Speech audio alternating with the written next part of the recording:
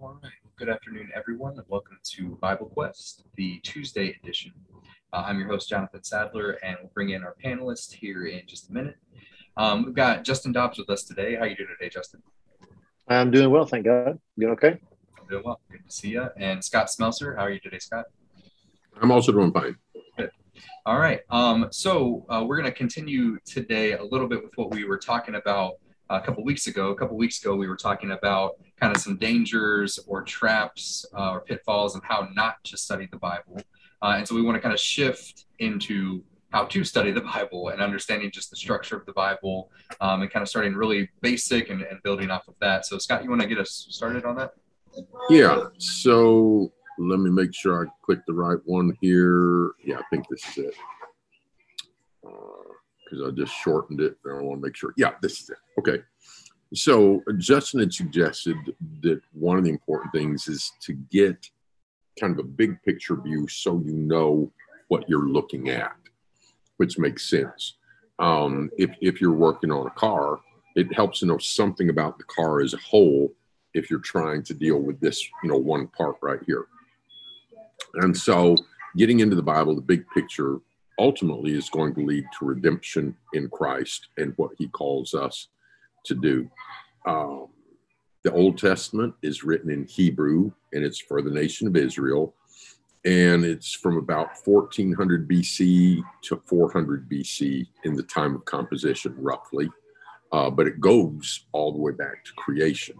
And then the New Testament is written in Greek, and it's for Christians, and it's all written in the first century. That's one reason why the Old Testament is so big. It's many centuries worth of documents compared to the New Testament. And let's just hit a timeline real quick here. In the beginning, God created everything and people, everything was good, but then there's sin. After sin comes into the world, they're removed from the garden. Now there's sin and death, and eventually it gets so bad he sent the flood. After that, they build the Tower of Babel. They're dispersed, promises made to Abraham of the land, nation, and blessing to all nations. And then he's got a son, Isaac, and Jacob. His name is changed to Israel. He has the 12 sons, Joseph being the favorite, who gets sold in slavery in Egypt. They end up in bondage down there. Moses is sent to deliver the people, and they go out to Mount Sinai, receive the law, and then they build the tabernacle, spend 40 years in the wilderness, do their unfaithfulness. Finally, under Joshua, they go in. There's the time of Judges, followed by the time of the kings. Saul is rejected. You have David being made king. Promise of his son building a house of God's name, being king forever. This is going to be fulfilled in part in Solomon in a physical sense, who builds a temple. But that'll ultimately be destroyed, and he's not going to be king forever. After this kingdom is divided into Israel and Judah, the prophets come preach to them, and Israel is continually unfaithful. They're taken away by Assyria. Judah is unfaithful, taken away by Babylon, temple destroyed. Go into captivity. They're brought back, and Zerubbabel and Ezra, and Ezra later comes and reestablishes the law. Nehemiah comes back and builds the wall, and they're waiting on the Messiah. And that's the end of the Old Testament. Then you get John the Baptist shows up. I'm the voice of the one crying in the wilderness. And he points to Jesus and says, that's the Lamb of God that takes away the sins of the world. He teaches, he appoints the 12, he does miracles. At the end of his life, he institutes the Lord's Supper, and willingly he lets himself be taken while the disciples run away, and he is then crucified. But he's buried, but 3 days later, the tomb is empty, and he is risen from the dead. And 40 days later, he ascends. On the day of Pentecost, the Holy Spirit descends. Peter and the other apostles announce that Jesus is the Christ, and there's miracles to prove it. 3,000 people are baptized into Christ that day. And the church grows a lot, but then starts facing intense persecution. And one of the most intense persecutors is Saul of Tarsus. The Lord appears to him, and he becomes a disciple of Christ, and later uses the name Paul, and he goes about preaching. And then we have letters from other people as well.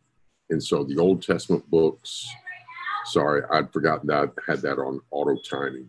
I was planning on us having some comments in there, but it was on auto, so it just went through.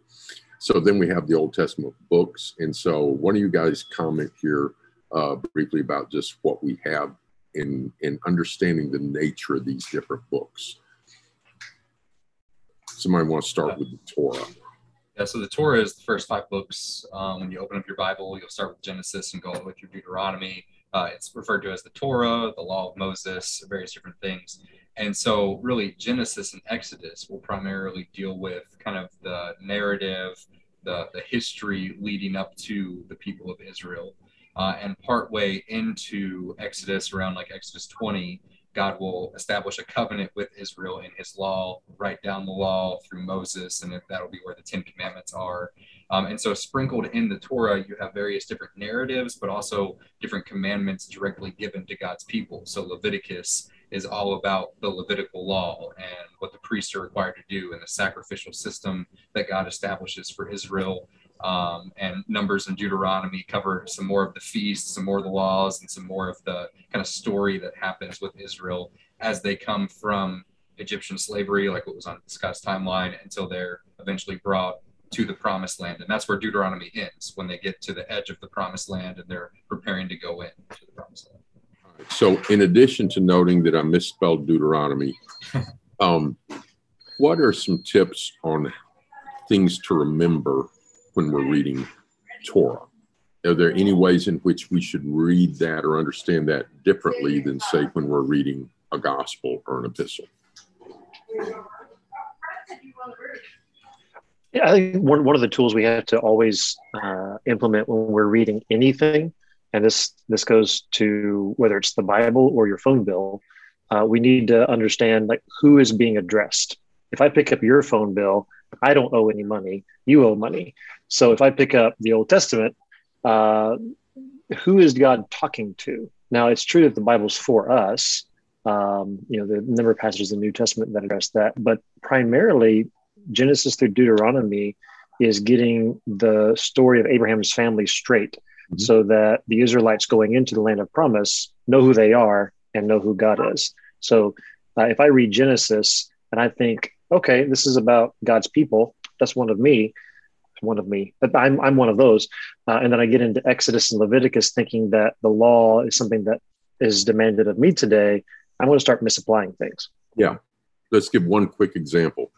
Deuteronomy 5. Hear, O Israel. And it says, you shall keep the Sabbath, for you were slaves in Egypt, and you're to remember that, and I delivered you out. So, and what day was the Sabbath? Last day of the week. Saturday. And they were not to do what on that day? Not to work. Yeah. And there's people today that make sure not to work on Saturday, even though they're Gentiles. And what points are they missing? They weren't of the people that were slaves in Egypt and delivered and that sort of thing. And that's who the Sabbath was made for. Yeah. And like Justin pointed out, this is not their phone bill. This wasn't written to them. That's right. All right. Talk to us, guys, about the books of history and maybe how to read them and what benefit is in them. Yeah. So the way our Old Testaments, by the way, this is not the way that a Jew, maybe of Jesus's day, would have picked up the Bible. Right. The Hebrew Bible, as they would have understood it, they wouldn't call it the Old Testament anyway. It was the Testament. It was the covenant. But the way our modern Bibles are arranged, Joshua through Esther is a collection of books that tell the rest of the history of God's people. So you can kind of look at maybe the Torah as where God's people came from.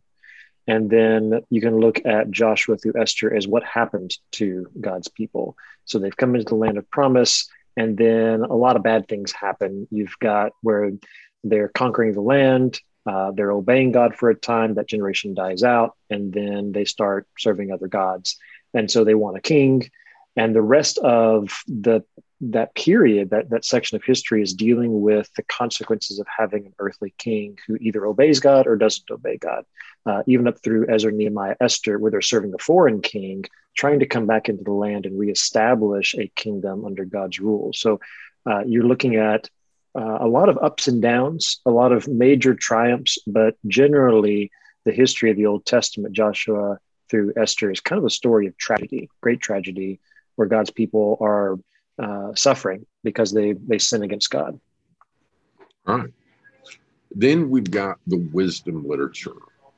Give us some tips on. Go ahead, John. Let me just say something about history, because you asked, well, what are some helpful ways of reading that or understanding that?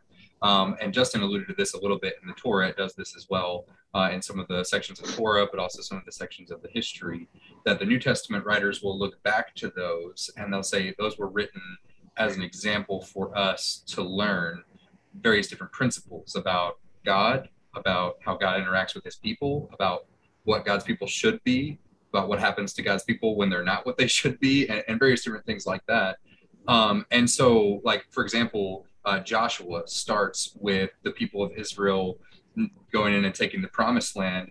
It's right on the heels of a story in Numbers where God's people get up to the edge of the promised land. They send in some spies into the promised land, and they kind of decide they don't want to go in because it's going to be too difficult, too hard to take. God's not going to be able to give them the promised land because there are giants and mighty men that live there and things like that. And so God sends them into the wilderness as a punishment, and they're unable to enter into God's rest, into his promise that he had given them.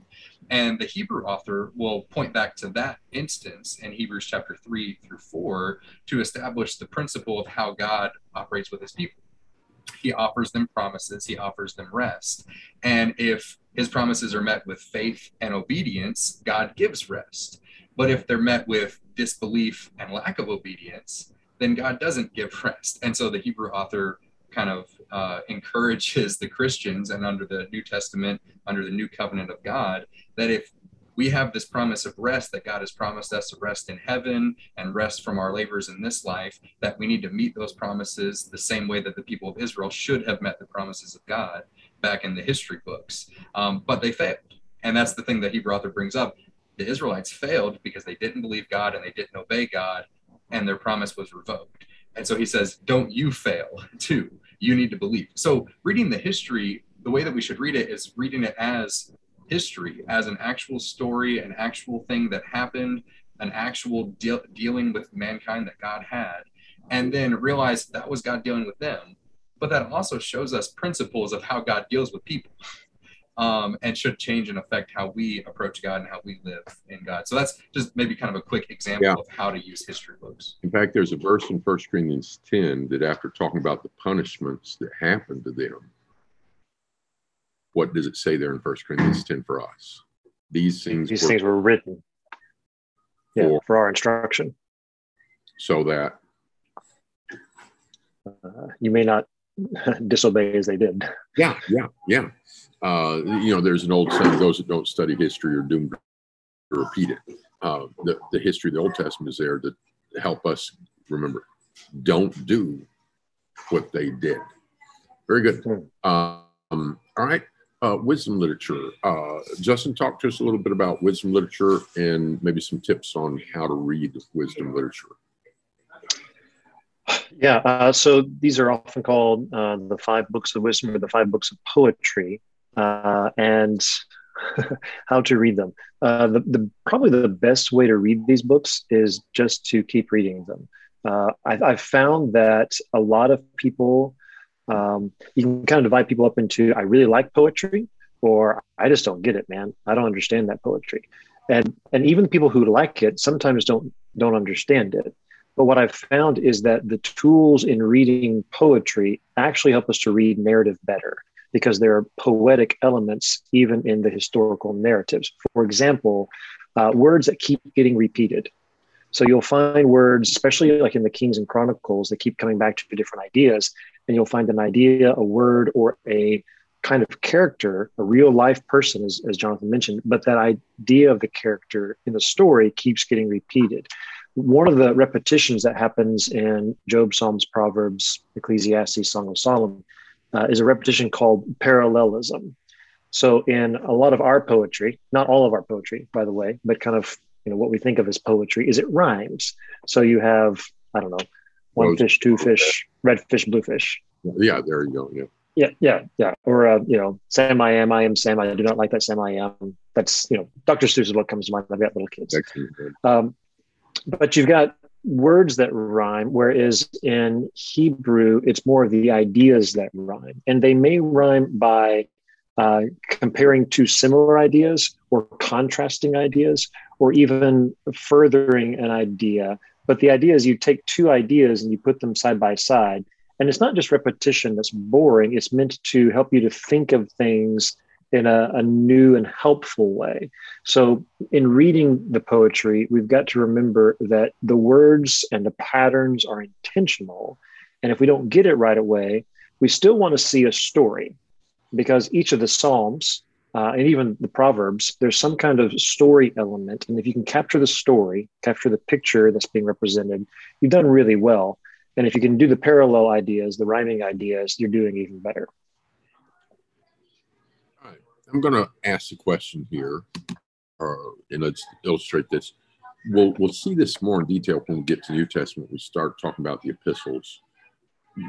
Some of the values of learning how to study the Bible.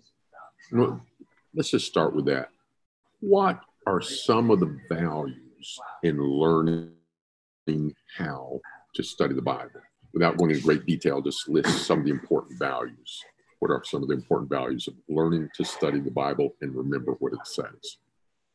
What are the values? Well, particularly with like wisdom literature, learning how to study that and read that, you start to get insights into what life really is. And so it's just valuable to understand life from the perspective of the person or the being that made life.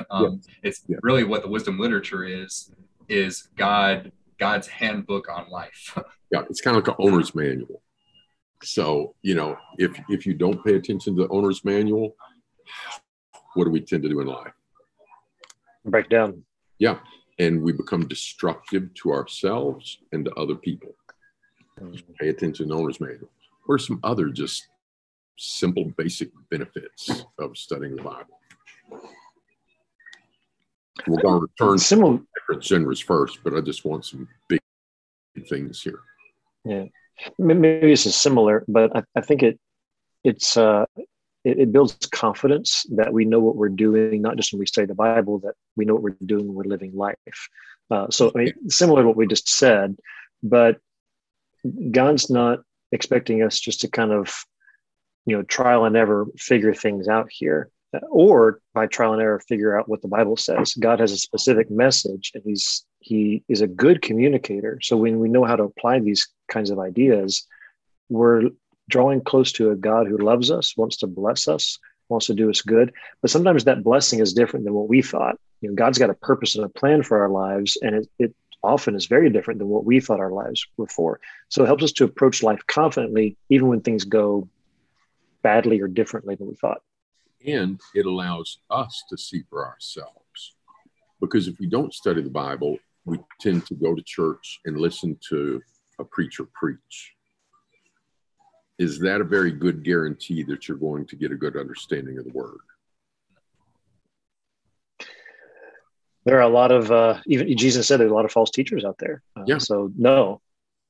Yeah, I've compared it to, if your leg turned orange and you went to 5 different doctors and they gave you 5 different diseases from, leg cancer to a bad tan. Yeah. Or you're allergic to stocks or, whatever. If they all give different answers at the end, the one thing is that you can't necessarily trust those doctors. When you think of the different things that preachers say, so by learning to study the Bible, you can see for yourself what the text says. And when you learn a text, then when somebody's misusing it, you know that. And you realize, no, he's using that verse out of context. That's not what that said. And it helps you remember where things are. How many times have we or other people wanted, you're in a conversation, your friend's talking to you, and he says, somewhere in the Bible, it says, but I don't know where it says it, but it says this somewhere. How many times have you heard that? Over and over and over. By learning these different genres and things, we start being able to narrow down where it's from. So I'm going to illustrate here. We got Torah history and wisdom literature. Now you can, by study, you can narrow it down tighter and tighter and tighter. So you might remember the very book, the very chapter, and the very verse. But before that, let's just do this. One of you give a favorite verse out of either the Torah, the history, or wisdom literature. And then one of the others of us will isolate it and explain why that would be either Torah, history, or wisdom literature, just by hearing the voice of the verse. So somebody give a verse out of one of those books. I'll read one. This is a famous one, so you guys should get it. Hear, O Israel, the Lord our God, the Lord is one. You shall love the Lord your God with all your heart and with all your soul and with all your might. All right. So, Justin, is that out of the Torah, the history, or the wisdom literature? That is the Torah. Yeah. It's the very verse that Jesus quoted when he was asked what's the greatest commandment. And so we come back here and we've got two books full of commands, Exodus and Deuteronomy, some in these other ones as well, but especially here. And that particular text is from here in Deuteronomy. So that law of Moses commandment is in the law. Torah means law, right? Somebody give us another verse from Torah, history, or wisdom literature. I'm about to go the way of all the earth. Be strong and show yourself a man and keep the charge of the Lord your God, walking in his ways, keeping his statutes, his commandments, his rules, and his testimonies. And keep going. All right.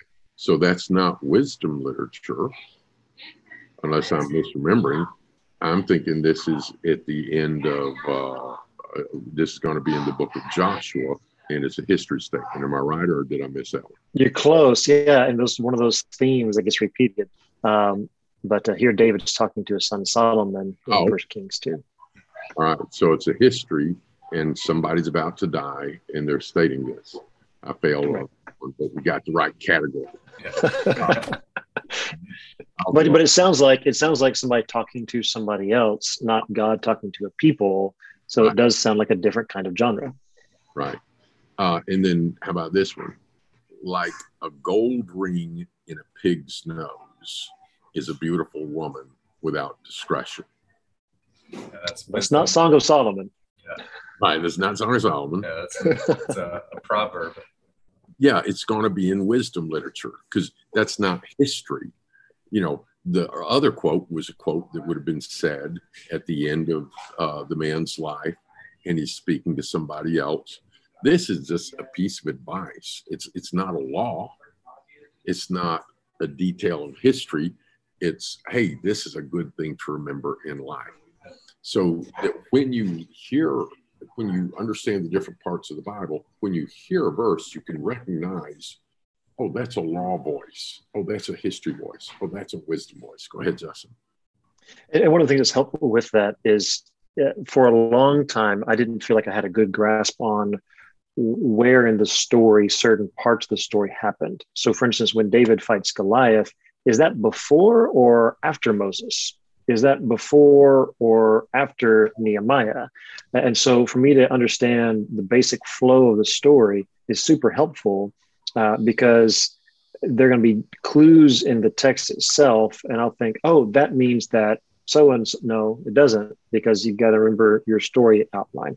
And we do the same thing when it comes to modern movies and entertainment. I'm not a huge Marvel guy, but people get all kinds of, what's the proper order to watch the Marvel movies or to watch the Star Wars movies or whatever it is. We know the basic story structure, and that helps us to pinpoint major themes. Well, how much better? I mean, it's kind of silly to talk about Marvel and Star Wars, honestly, in comparison to the Bible. We need to know the story and know just the general layout. And if you can remember the storyline that you pointed out before, Scott, I think that's going to be super helpful as you read through the histories. So now we've got the major prophets. Now here's a concept that I might have. Prophets prophesy. So I might think that all these prophets, major prophets and minor prophecy, every verse is going to be, and behold, in that day, yada, yada, yada, yada. And in that day, yada, yada, yada, yada. And just a book full of predictions. But what's a lot of the prophets? Yeah, it's really interesting. I'm thinking like specifically like Ezekiel, Daniel, Jeremiah, Jonah. They're mostly largely narrative, especially Jonah, and half of Daniel is narrative. So it tells kind of the life of the prophet and the situation that the prophet is living in. The prophets are really interesting because they fit into the history books. You could look at the order of the books that are here and think, okay, so everything Torah happens at once, everything history happens at once, everything wisdom literature happens at once. But the wisdom literature was written during the history books. A lot of it written during like the First and Second Samuel, First and Second Kings era. The major minor prophets, a lot of them were in the First and Second Kings to Nehemiah kind of area of history. So they kind of fall into the history themselves and will include a lot of the history in their prophecies. Okay, so some of the prophets that have narrative is like Isaiah has some narrative in it. Jeremiah has some narrative in it. Like he'll say things like, I decided I'm just going to be quiet. But then he said the word was what? Shut up in my bones, like a burning fire. Yeah. I had to say it. Ezekiel, there's some narrative in it. He hears of the destruction of the temple or whatever. Daniel, there's some narrative in it. And Jonah is almost entirely narrative. But there's another thing. Like these prophets over here, and a whole lot of Isaiah and Jeremiah and Ezekiel, there's something else that they are besides predicting the future. Justin. Yeah, these guys are inspired preachers is largely what they are. When we think of a prophet, what we probably should think of is someone who is speaking forth what God tells them to say. That's different than me. God's not speaking to me, inspiring me. My job is to study these things and to bring out of them the truths that are relevant today. So I need to know this book, but they're actually delivering straight from God. So that means that their message, lots of different kinds of messages within the prophets, but primarily two themes keep showing up, which is judgment. Here's what you did wrong. Here's why God is so angry and he's going to destroy you. And then two, the hope of redemption, of salvation, God's mercy. So you've got judgment and mercy. God doesn't want to destroy. He hates sin and he's going to destroy the wicked, but he would so much rather redeem you. And so here's your hope if you'll just cling to the God who loves you, wants what's good for you, but you've got to treat him like a holy God. So judgment and mercy are kind of the two major themes of the prophets. And that kind of gets us into even some of the New Testament writings. That's John's message, right? John the Baptist is the axe is like the root of the trees, but somebody's coming. So you've got this theme of inspired preaching that is judgment and mercy all the way throughout. Jonathan. Yeah, just maybe an example of that, because we haven't been reading a whole lot, but this is kind of a little taste of what you'll get in the prophets. I think Ezekiel 33 is really helpful to kind of illustrate that judgment mercy balance, where God in this chapter, God is speaking to Ezekiel and giving him the charge, like, it's your responsibility, Ezekiel, to be the watchman, to go and see what's happening and relay that information to my people Israel. And this is what Ezekiel's supposed to say, Ezekiel 33:10. And you, son of man, say to all of the house of Israel, thus have you said, surely our transgressions and our sins are upon us, and we rot away because of them. How then can we live? Say to them, as I live, declares the Lord God, I have no pleasure in the death of the wicked, but that the wicked turn from his way and live. Turn back from your evil ways, for why will you die, O house of Israel? And so there you have it. Ezekiel has said to Israel, you've transgressed God's law and God's judgment is coming.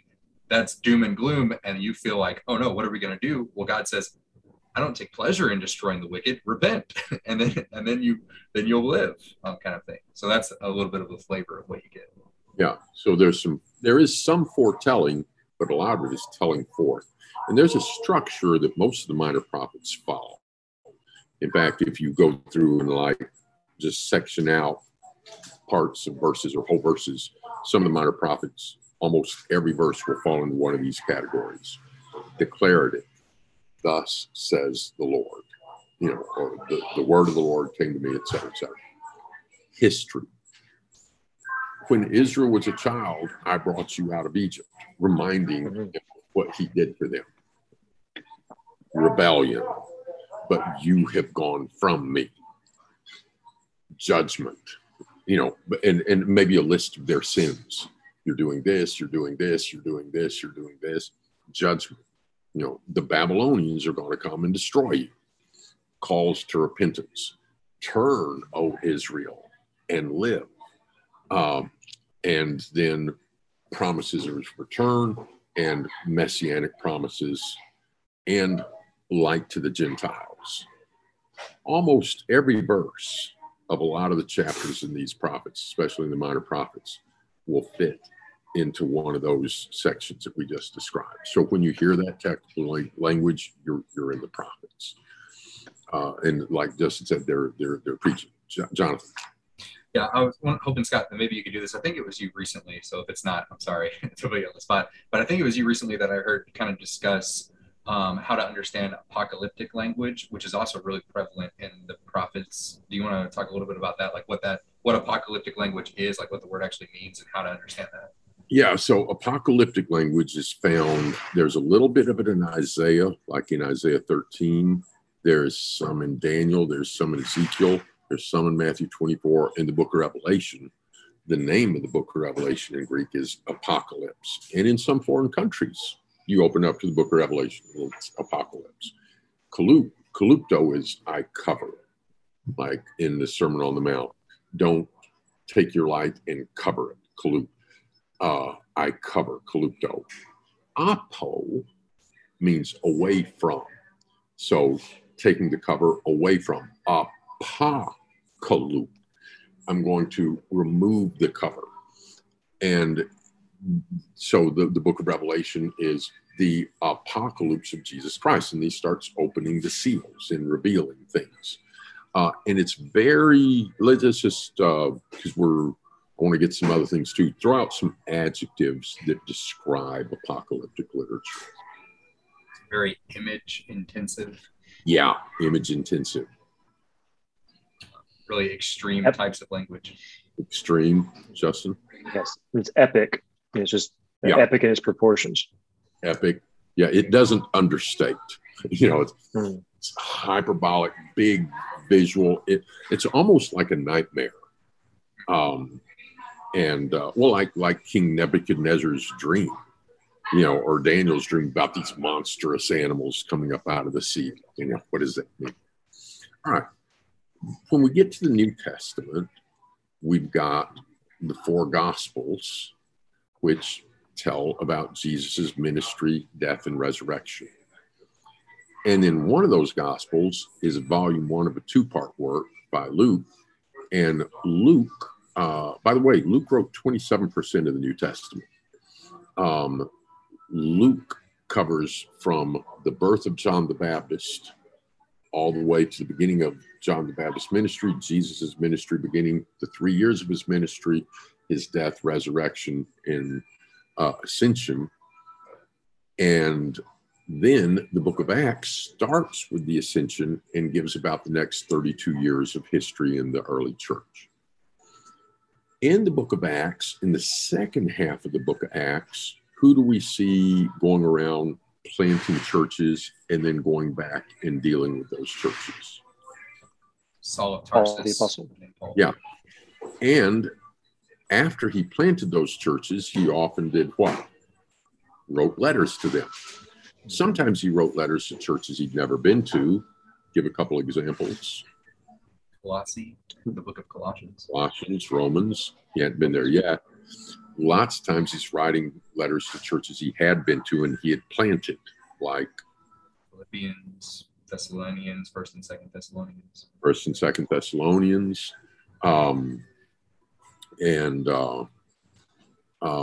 Corinth, Corinthians. Galatians, yeah. On Ephesians, I'm not going to go into detail on that. But there's some question as to the original audience of Ephesians. The oldest manuscripts don't have the word Ephesus in it.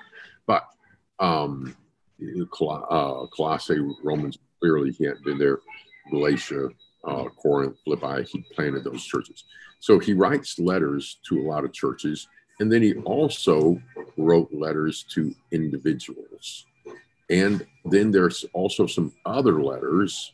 And by the way, what's something different about how the general letters are named as opposed to how the Paul to individual letters are named. The name in these letters here from Paul to an individual, whose name shows up? The recipient. The person that Paul wrote it to. Yeah, who he wrote it to. But in these letters here, whose name shows up, with the exclusion of Hebrews? The person that wrote it. Yeah, the person that wrote it. And then we have wow, my spelling is terrible. I've also misspelled apocalypse. Forgot the hell. And we have the book of Revelation. Comments, discussions on any of this, on tips how to read these? How to read the letters? Yeah. Yeah, anywhere you want to start. Well, starting with the Gospels and history, really, the Gospels, I think, also kind of fall into the same genre as history. It's the history or the telling, the account of Jesus's life, and of the gospel, the good news. And so it's helpful to also read those, I think, similarly to how we read the history in the Old Testament. These are real events, real people, real things that happen that reveal how God deals with things and how God wants people to act and how he acts whenever people don't act in that way. And so especially Acts will be a lot like that, the origins of the church. It's really, really helpful to read in Acts to see how God intended the church to be and what God built the church to be, and the direct kind of revelation in that from the apostles as they're going and spreading the gospel and establishing the church. And Paul goes around planting churches. Good to go to see their examples and different practices that they were engaged in and how God felt about those. All right.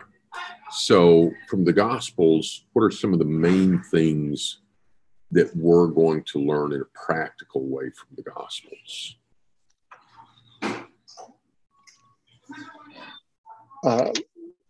Kind of addressing both of your questions here. One of the helpful things I think in reading the Bible is whenever the writer actually tells you why they're writing. And so practically when it comes to the Gospels, John tells you, I'm writing this so that you may believe. That's in John chapter 20. In Luke saying he's writing to a particular person. So you got to remember the audience again. And he's saying, I'm writing these things to give you an orderly account so that you may have confidence about this story. So, John's got a different kind of intent perhaps than Luke does. Matthew, when you're reading Matthew, it spends a lot of time talking about Old Testament prophecy. He's talking about, this is to fulfill what was foretold. This was written in the scriptures. And so you'll see him really emphasizing the Jewish nature of the Messiah. Mark's got a different audience altogether. So looking at Matthew, Mark, Luke, and John, they're telling you why they're writing, even if they don't, like John and Luke do, come right out and tell you why they're writing. You can just tell by the content, which is a good thing to keep in mind. Sometimes we don't know the message until you read the message. And then you kind of figure out, I think this is what they're getting at. And you go back and read it and either confirms or denies your idea, and you keep reshaping. I think this is what this book is primarily about. Mm-hmm. Mm-hmm. Yeah, and each book has somewhat its own personality. For instance, if you're reading a gospel and there's several quotes from the Old Testament on that same page opening, probably which gospel are you in? Yeah, if you're reading a gospel and as you're reading through, it keeps using the word straightway or immediately, and often switching into the historical present, like when we're telling an exciting story, like, and then I go into the store and then I see this guy and then I do. Which book am I reading from? That's Mark. Yeah, yeah. And then if you're reading a gospel and Jesus is often at somebody's house for dinner, and then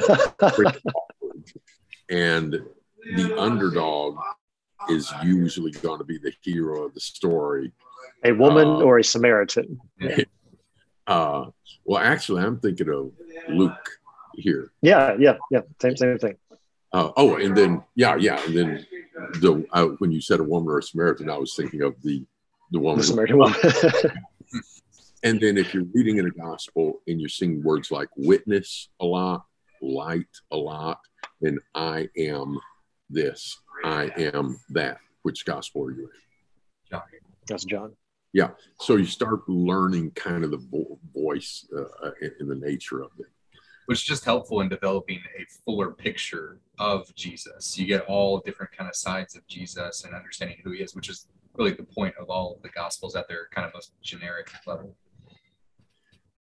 And I'd like to get something in here on the epistles, if I can squeeze this in here at the end. So years ago, a friend of mine who had been working full-time in the gospel decided to step away from that, not from serving Christ, but from that role and take a secular job. One reason had to do with some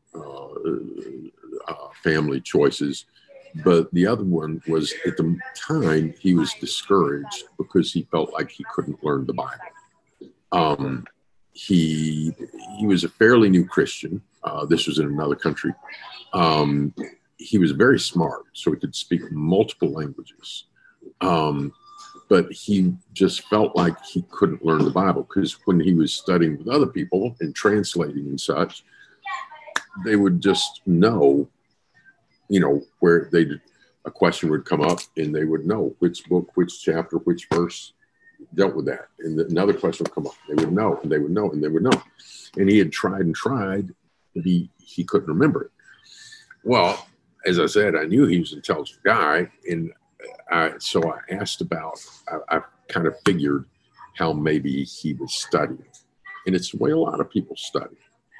He had been memorizing select verses. And it's not that he wasn't studying. He had actually bought a Greek text and was teaching himself Greek and making progress. I went and I read some Greek words and he knew what they were. He'd been teaching himself Greek. He was studying hard, but he couldn't remember the texts. So let's illustrate what that might look like.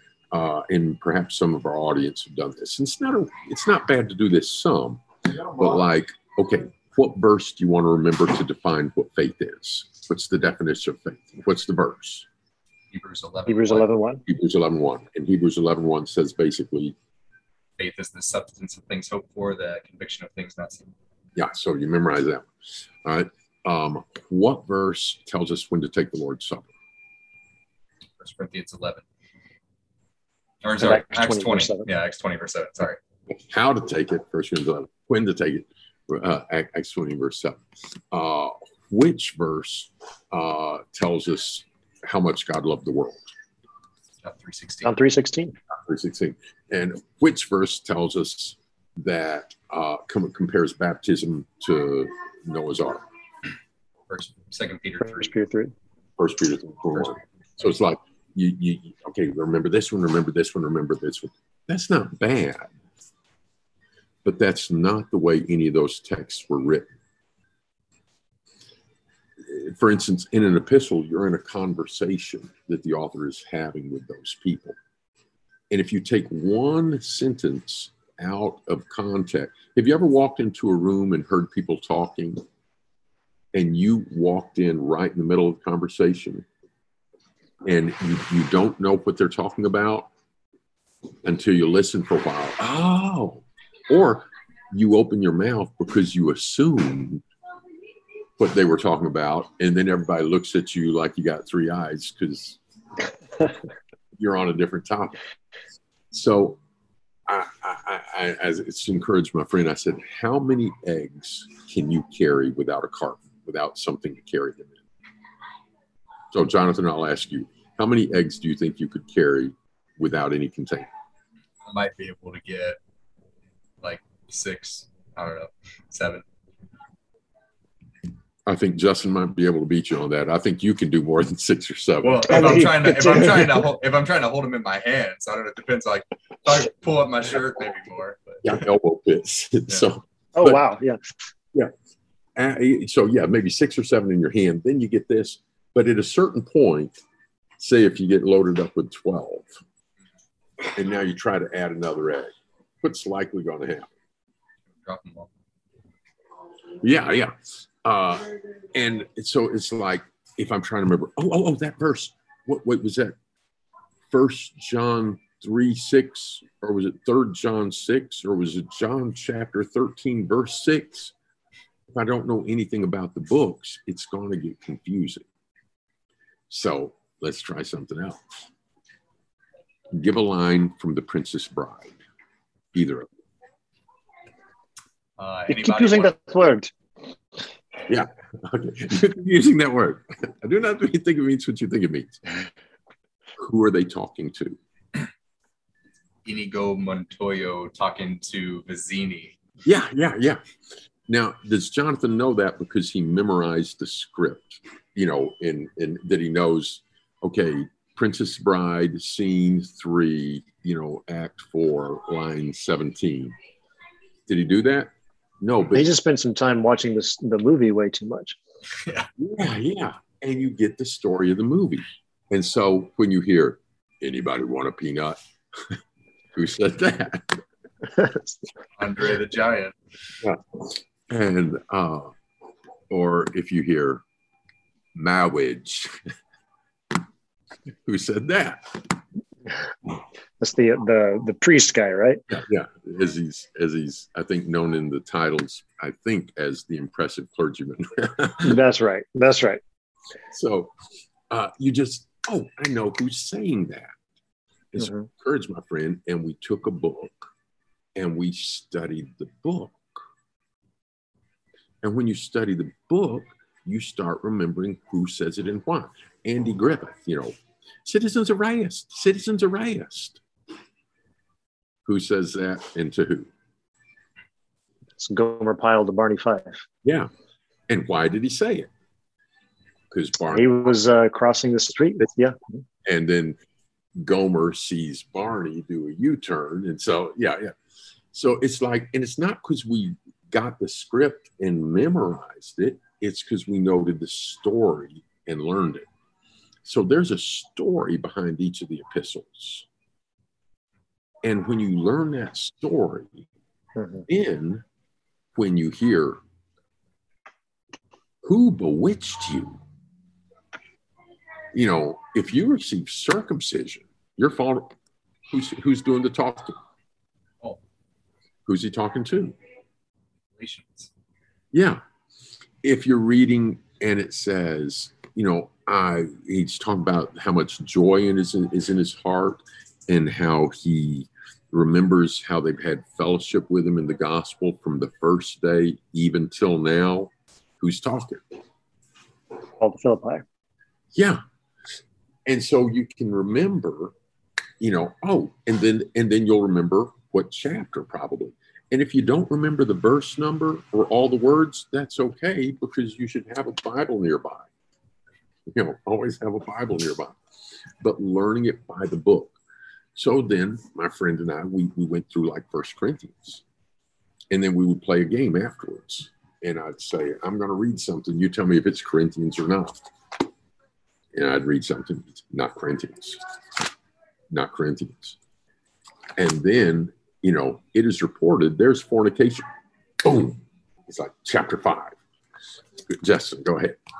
I think it's important to help us remember why they wrote these letters in the first place. Paul wasn't saying to himself, I sure wish that they had a collection of short, pithy doctrinal statements they could use to debate what the gospel is about, and then send it off in a letter.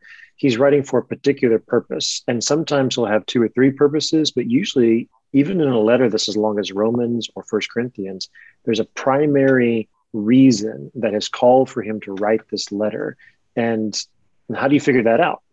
Well, you could look at a commentary, you could listen to a preacher, don't know if he's right or not, but just reading it and spending time going through it and saying, I think Paul keeps mentioning this word again and again. And like I said, using the same kind of techniques you use in reading poetry, we see repetition, we see themes, and just put a picture together and then read it again to figure out, was I right? Was I not right? And you'll keep rediscovering and narrowing down. I think this is what Paul's going for when he's writing to Timothy. And that's really helpful in getting the story together. Robert Schurer used to remind us, when you're reading an epistle, you're reading somebody else's mail. And he gave the illustration. Imagine you're in the attic and you find a trunk and there's a letter there from, say, your grandfather, or by now great or great grandfather or something. And as you read it, it's maybe, let's say, asking his wife how she's doing, letting her know that his wound is getting better, but he hasn't been back on the battlefield yet. Asking about the crops in the drought, asking about someone's health. Now, you're reading a letter from, say, your great-great-grandfather or your great-grandfather to your great-grandmother. And what are some things, he knows things and she knows things. But as you read it, you can fill in the blanks and realize what? Where's he? He's off at war. Yeah. And probably by our time period, we're talking about probably World War II. And as you read, there might be some clues as to which theater it is. If he says, we took an island last month, he's probably, fighting the Japanese. But what occupation did the family have back home, does it sound like? Farmers. Yeah, farmers. And, what has happened to him? So it's like you by reading it and rereading it, you start seeing the story behind it. So that's really valuable in the epistle. One word of caution with that, I think that's exactly what we've got to do. What we may find ourselves doing sometimes is creating a narrative that fits a certain interpretation we want. Yes. And what we've got to be sure that we do is we try to recreate the narrative that fits everything that Paul's talking about. So, for example, when we're reading Paul writing to the church in Corinth about women speaking, we think, well, Corinth probably just had a problem with women being, out of order and boisterous. But hold on, you've got to let that fit everything he says in the letter to the church in Corinth, as well as what he said to Timothy. We've got to fit all of this together. So we don't want to create our own little narrative to play into our theology. We've got to let the Bible talk to us, not us talk back to God. Roy Rogers' wife would go around and speak at churches. And I heard that she said that she was troubled by that verse until they went and toured Greece. And the tour guy said what it was, the women sat up in the balconies and sometimes they couldn't hear what was being said.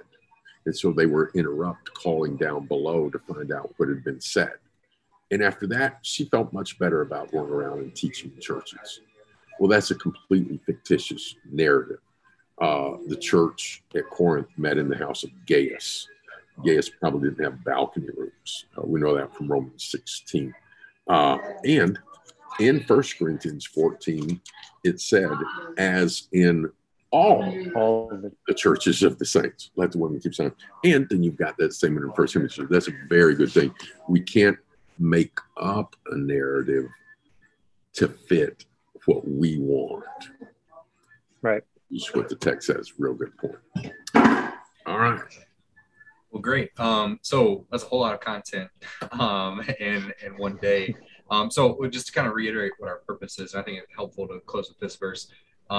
In Acts 17, Paul goes to a new city in Berea after he leaves Thessalonica. He goes and teaches them the gospel, shares the news about Jesus with them. And it notes this about the men who were in Berea in Acts 17:11. These Jews were more noble-minded than those in Thessalonica. They received the word with eagerness, examining the scriptures daily to see if these things were so. And that's really what our point of trying to talk about this today is, just to emphasize there is a message in the Bible that is vital. And everyone can read it and understand it. And we need to take the responsibility on ourselves to read that and understand it. There are some helpful tips and strategies and ways of understanding that.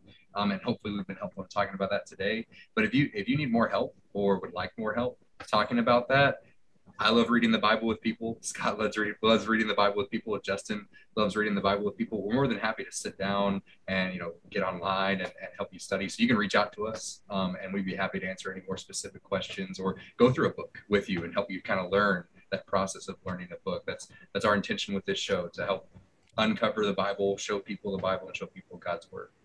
so that they can understand. So thanks everyone for tuning in for today. That's all the time that we have for this week. If you're interested in continuing a discussion like this on our show, you can let us know, or have more specific questions. You can visit our website, biblequest.tv, and drop your questions or your comments in there, and we'll be happy to get to those in future shows. So that's all we have for this week. Thank you, everyone, and we'll plan on seeing everyone next Tuesday, Lord willing.